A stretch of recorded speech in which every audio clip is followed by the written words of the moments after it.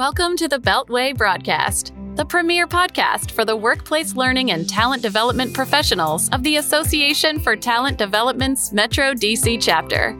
We've got some great resources in store for you today. Hello, fellow ATDers. I'm Christina Eanes, the 2023 Vice President of Marketing and Communications.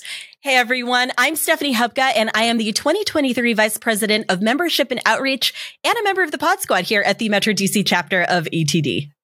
We also have Helena Hodges, Vice President of Finance and Operations, as our producer.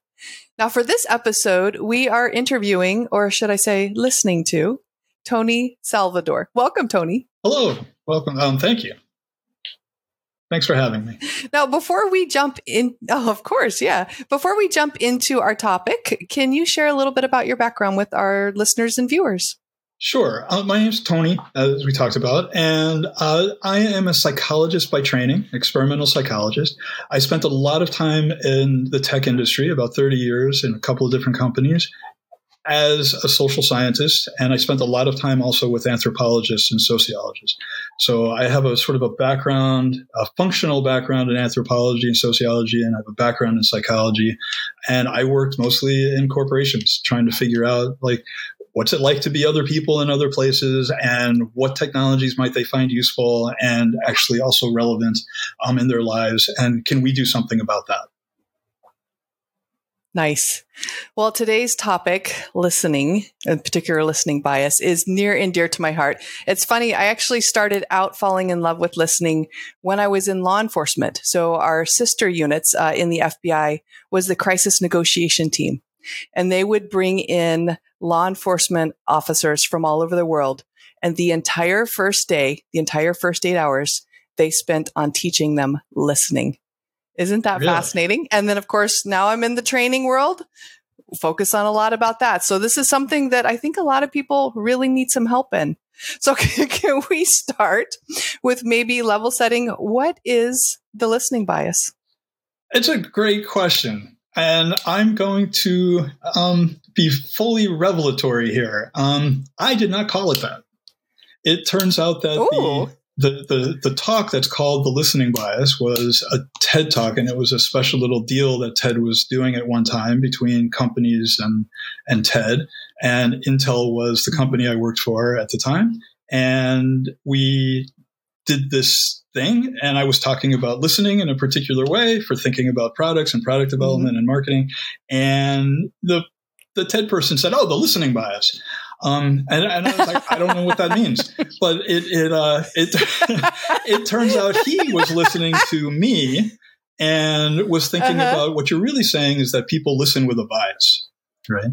And wow. I was like, well, they do. Right. And people, we all listen with a bias, and we have to work really, very hard to not listen with a bias and to try and hear what the other person's bias is so that you can actually decide if you like yours better or the other one better. Or just to try to understand the other person. And so I went with it mostly because that's what they wanted to call it. But also I found it to be interesting because I don't think it's I think it's just bias, and that we have biases when we're listening, given the context that we're in, and a different context will actually elicit different biases from our point of view. And so one of the questions, so I do have actually a set of questions as an aside. I'm really curious as to what a day of listening looks like at the law enforcement side. So I was like, should I start asking questions? No, I should not. I should actually participate where I was. But I was also thinking that when you're in a context, whether it's a work context or a personal context or a doctor's office or whatever it is, we bring the bias that's associated with our experience of that context with us. And if we're listening to somebody else, that bias is going to, whatever that bias is, it's going to inform how we hear. And I think you see that happening in society today. So, and there's ways to break that. Sorry. No, I think you're absolutely right about that. Although I'd love to hear a little bit more from you about what that can look like. So when you're thinking perhaps in a place of work with a team, with a supervisor, what can the listening bias look like? How might you know perhaps if you might be presenting one, if you're seeing one, being met with one? Are there kind of things you might be looking for? Can I tell you a little story? Is that okay? I'd love a story. We love stories. Yes. There was some work that I was doing a little bit ago, a couple of years ago, and we were thinking about a concept we were calling relational wealth, and thinking about how we build relational wealth as part of a society. And I was working with a company, and they wanted to try this out internally. And they were trying it out, and they were applying it to themselves and to a particular project. And they were thinking, and they're younger people, younger than this, and they were saying, okay, how are we going to resolve conflict in this project, right? And I was thinking, what? And because my background was you resolve conflict in the way that company would resolve conflict. There's a corporate culture for dealing with this, and that's what you do. And so I was just like, huh? And then they were asking, and they were getting all this information from each other. And I was just kind of like, basically, I was going a little bit nuts in my head, frankly, because I'm like, there's like 50 years of management research on how to resolve conflict in corporations, and it saves a lot of time if you actually just have one way of doing this, right? That kind of thing. And but then I was thinking about it afterwards, and this particular company does a lot of work in different parts of the world. They're a consulting firm. They have to bring people together from different clients in different parts of the world. And I was thinking, they might have a point. Right. But this was afterwards when I thought this out, because I was kind of going like, are you really just going to toss 50 years of management science right out the window? And I think that management science didn't really address this issue that they have, which is we're going to work for people from very different countries, very different backgrounds. We actually have to be explicit about how we actually handle these things that are often just invisible, right? Or you learn them the first day on the job in your one-day training course of how to be, how to be an FBI person or whatever, right?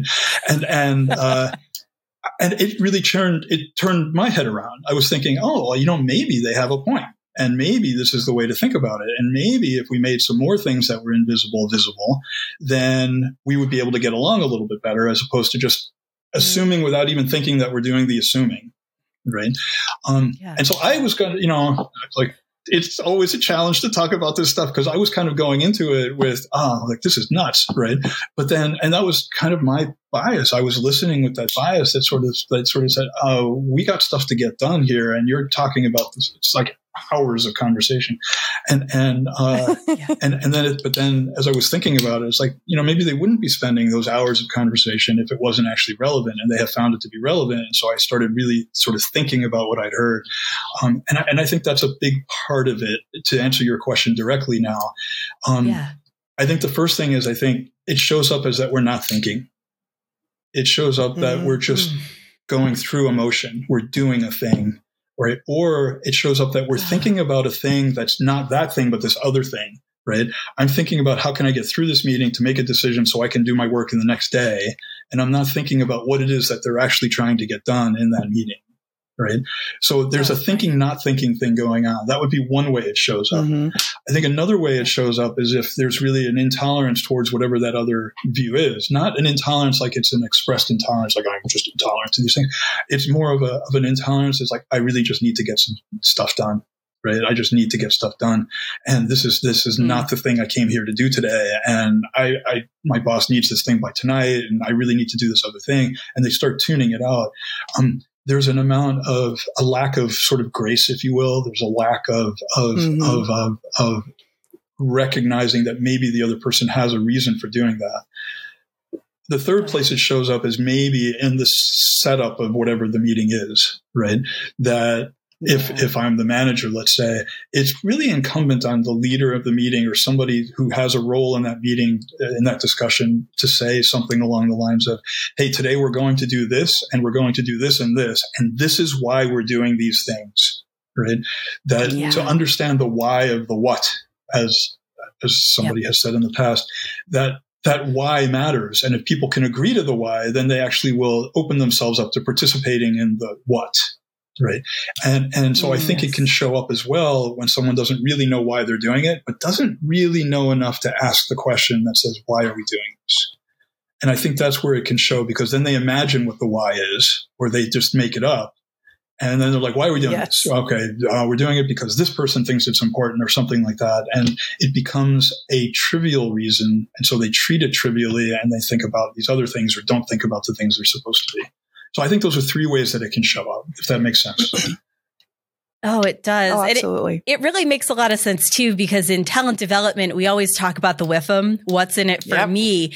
When you're designing training, you are always thinking about what your learners ask is, what's in it for me? Why am I here?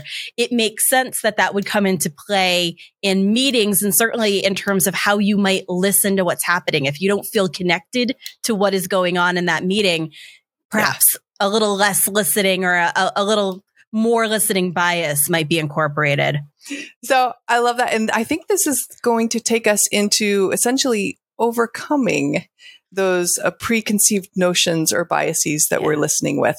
And I can hear almost two different ways. So there's an external and an internal thing going on here. So let's start with the external. I can almost hear already from what you've said is making sure that we're creating that space, like in those meetings and in those interactions, that we have time to actually listen, to focus. And then internally, I can already hear from what you're saying is being present, right? Trying to not think of something else. And one thing that I love, which Stephanie's going to laugh, I mention this constantly, is to show up curious. I am going to laugh. To show up curious. Yes, that's one thing I love to talk about when I'm talking about listening. So what are some of your suggestions for the additional ones for overcoming this?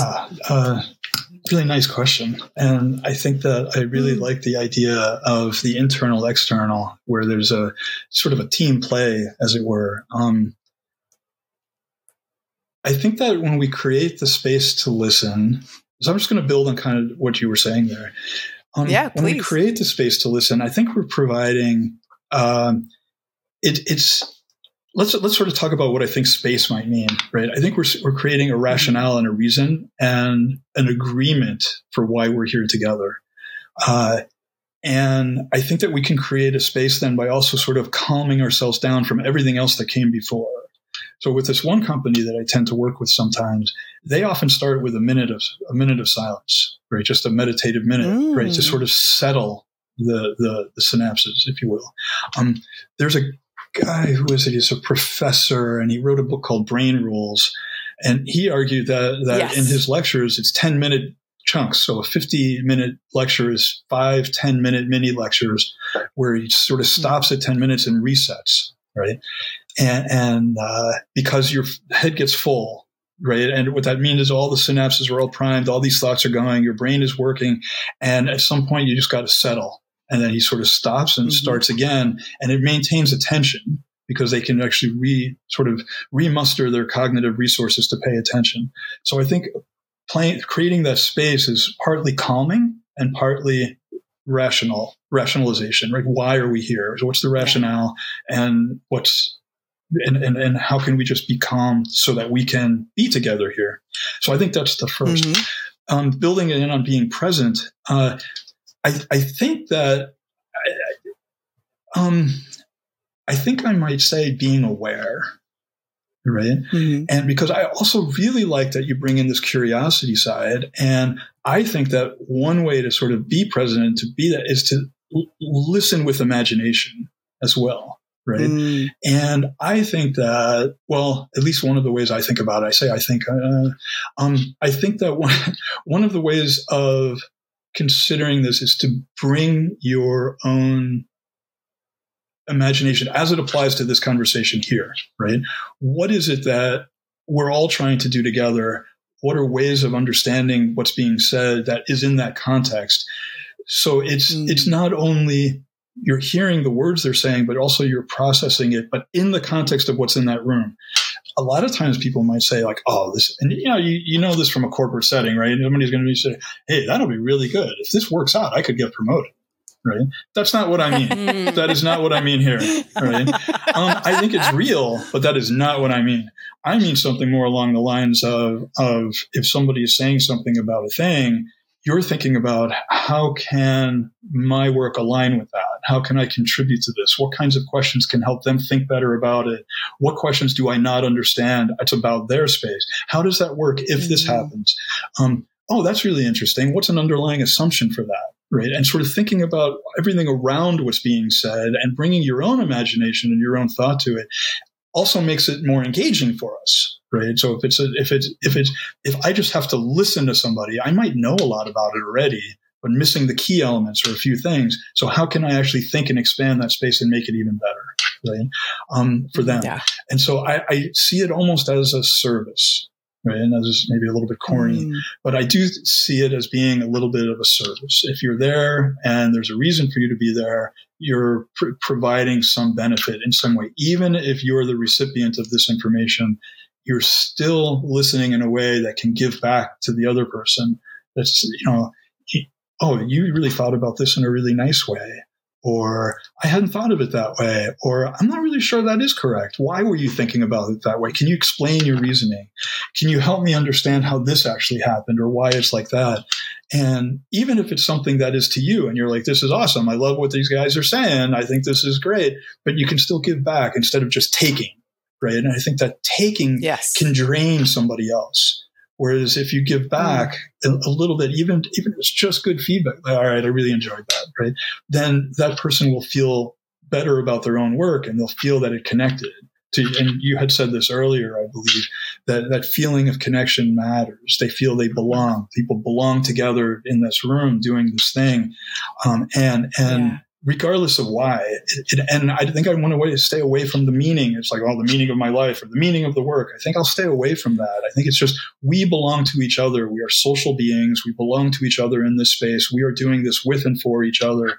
And if we can just be really gracious to one another and even give back in the sense of listening, then we can create that feeling of belonging. And then we can handle things that come at us from a business world, from the external space that's uncontrolled variability where somebody, Congress fails to get the debt thing passed, which was a big problem or is a problem. And, you're like, what happens here? And we can respond now as a team because we actually have that basis of being able to work together and be together. And we belong to each other doing this. I think when people think that they belong to themselves and only themselves, it's a transaction and it's only about me. I think people just stop listening entirely. They're only listening then for the transaction. What am I getting out of this? Yeah. That was a long answer. I'm sorry. I actually... No, it's great. That's a fantastic answer. Yeah. And I think it touches on a lot of what it means to consider the role of listening, not just for things like understanding, which when you're thinking about listening, that's often where your mind will go first, but really about a point of connection. I mean, listening forms community. It creates space for people to feel like they can bond. And through those bonds, you'll get better work done. So I think it's a different side to listening than maybe many of us are used to considering. So I've absolutely loved this. And it gets me thinking too, you were, talking about giving. And for some reason, there was another connection point that came to my mind. I don't know if this will be a little bit of a stretch, but I'd be curious to hear your thoughts on it. What came to my mind was the idea of feedback. And feedback is something that you often will listen to, but sometimes with a bias. Sometimes feedback is something that you're simply not open to receiving. You don't like it. It doesn't work for you. You're hearing what you'd rather hear. I'd love to hear your thoughts on how a listening bias might impact that, or perhaps any tips or strategies for getting past some of what otherwise might sound like a difficult conversation. Yeah. It is like the $64,000 question. It is. I think there's two elements there. I think there's what you're saying, and the sort of the content of what's being said and what's being heard, and I think that there's the emotion of what's being said and what's being heard, and I think those two things need to work in concert. And when they're not in concert is where I think the bias starts to come in, because we fill in with the emotional side in the way that makes us feel safer. And so, of course, feedback is always a chance for, it's the other way around. Feedback is a time where where there's a power dynamic in place. Even if it's two colleagues that are equivalent in whatever way, feedback is a power dynamic where somebody is saying, I have this thought for you.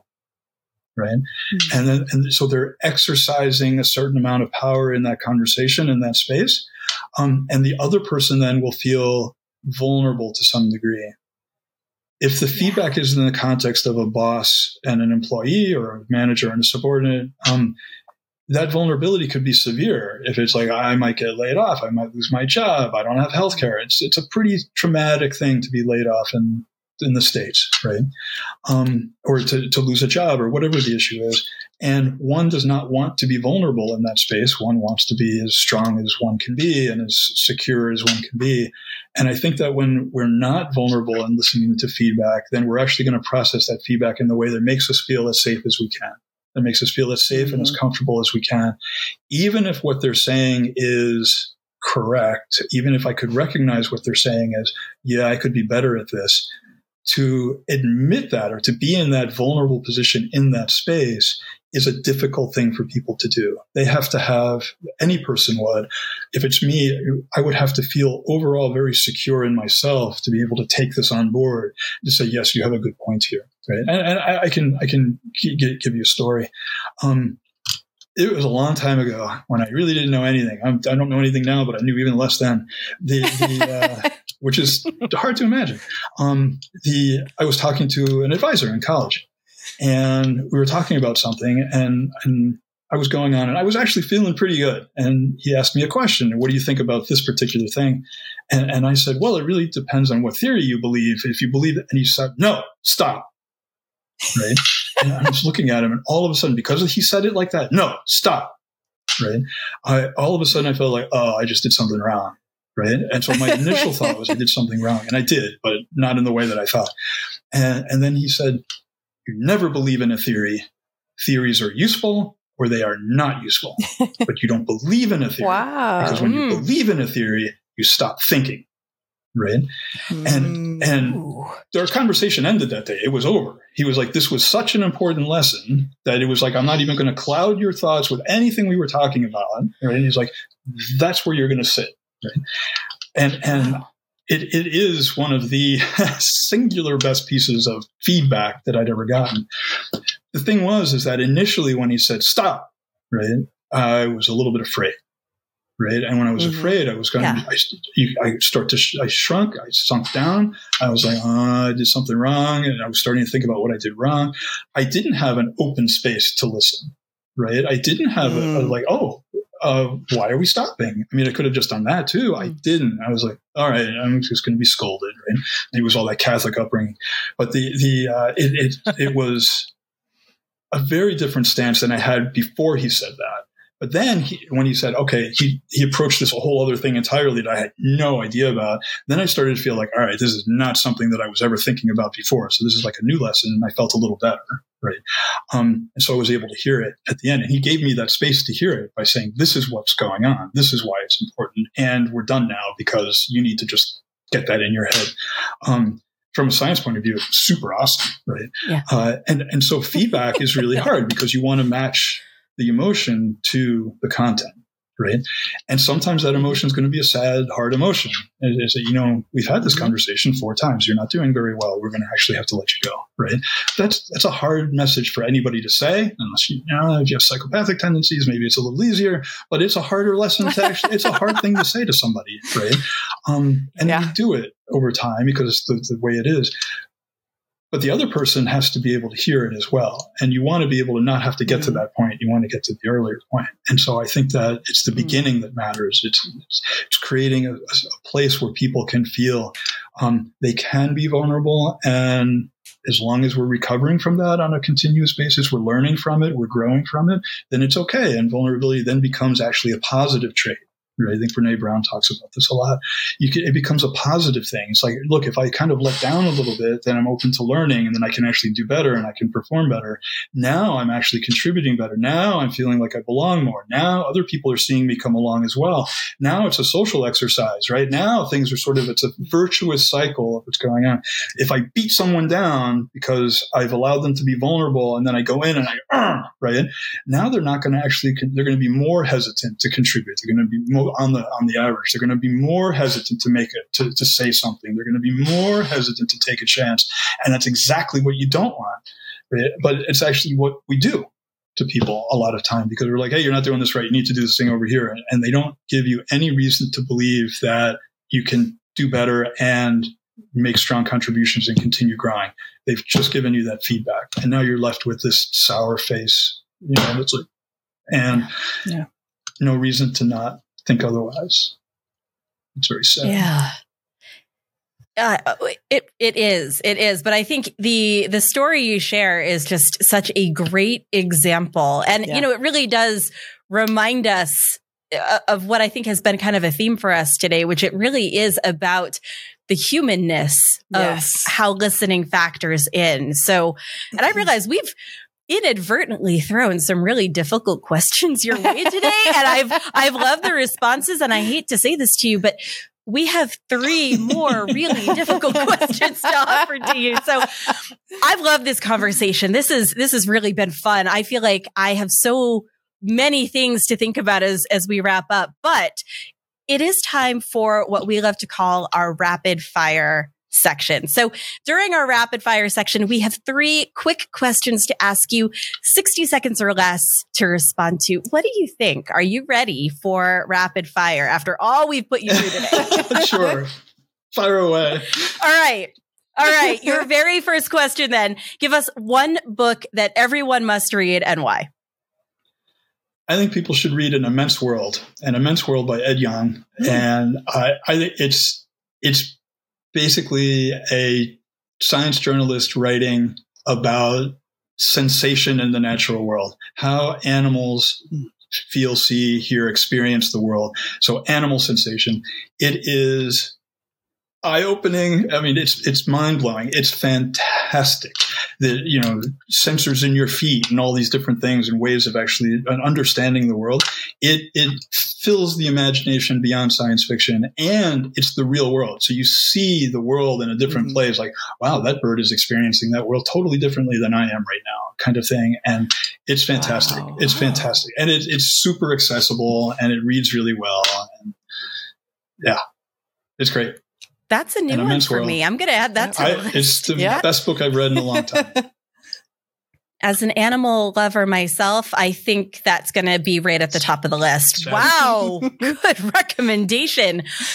Next question we've got for you. What is one tool that you can't live without? My power drill, it turns out. That's a great, a real tool. A real tool. It's an actual That's tool. Awesome. I use it all the time. And it's a battery-powered one, too. When I was a kid, I only had plug-in ones, which was always hard. But I use it all the time. I used it yesterday. I mean, I use it all the time. And I have all the different little bits. I don't know why I have them all, but I have them all. So it's all the different things for doing stuff. I used it to drill a hole in the ground to put a hummingbird feeding stand because I had this giant bit and I couldn't get it in there. And so I was like, I'm just going to use my drill. And I went out with this giant bit. There you go. Put it in, done. And I was like, I love this thing. Yeah. I love the drill. I'm not going to lie. I have one and I love it myself. So I am in complete alignment with that recommendation. Yes, everyone should have one. It was definitely a very literal response. I'm just kind of laughing, but That's awesome.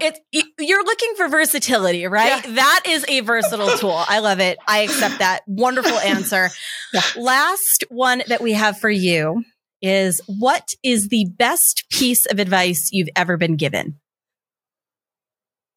I want to say that other thing that I said before, which is about the, I mean, there's a part of me that sticks with me, even all these years later. And anything can be a theory, I think. A company is a theory, right? Yeah. An organization is a theory. That if we think about an organizational structure is a theory of structure for a particular thing.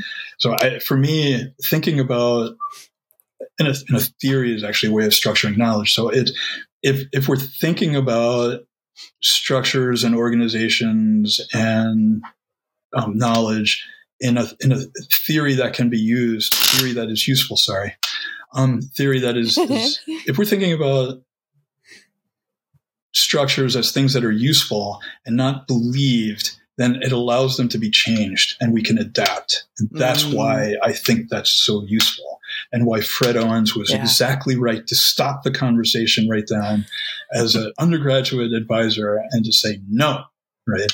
And the reason that it was so good is because I think it applies everywhere. If you believe something blindly, then it can't be changed.